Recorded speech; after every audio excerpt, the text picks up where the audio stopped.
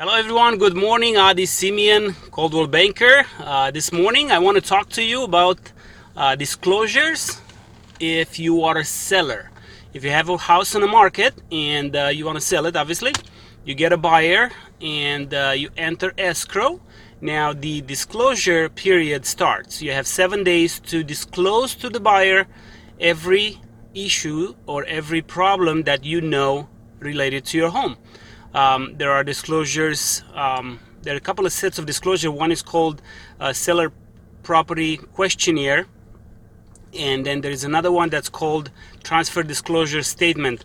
The transfer disclosure statement, it's actually required by law to give it to the seller. There's a lot of questions about the property you got to go through and answer all those questions to the best of your knowledge. Just one thing you need to know: do not lie on those questions, because if you do lie and something comes up after closing to the buyer, there is who knows, maybe a foundation issue that the house is leaning to a side, it's got a broken foundation, and you maybe had a contractor come in and look at it, and somebody saw you doing the evaluation, whatever, and then on the disclosure you say there is nothing wrong with the foundation.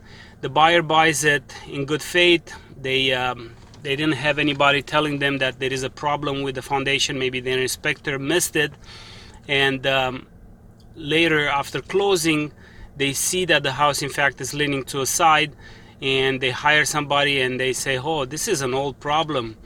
The seller should have disclosed that to you. So they can come back after you and you can end up in court, and there could be damages, there could be attorney's fees, it could be hell. I had a problem recently where there was some cracks under the carpet, and the seller said there was nothing there that they say they didn't know, and bad foundation issues, and we can end up in court. But just always be truthful.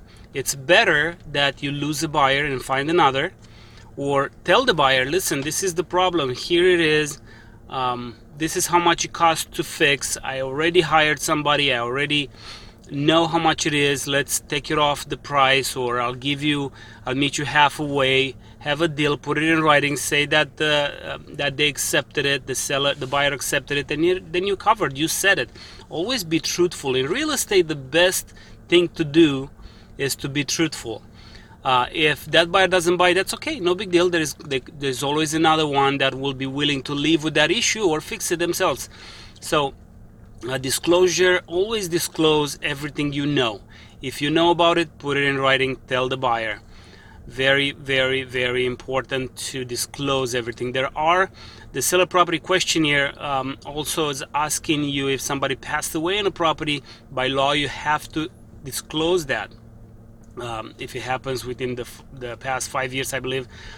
So there is things, if there were drugs being done in the house, methamphetamine, you have to disclose it. Obviously you don't want to say that, of course, if you're doing stuff like that, but you have to do it. You have to disclose everything, because if they come back, you could end up in court, a lot of money you could lose. So always be truthful. That's the name of the game of real estate. Be truthful. Alrighty, that was all I had to say for this morning. Adi Simeon, Coldwell Banker. I will talk to you all soon. Have a good day now. Bye.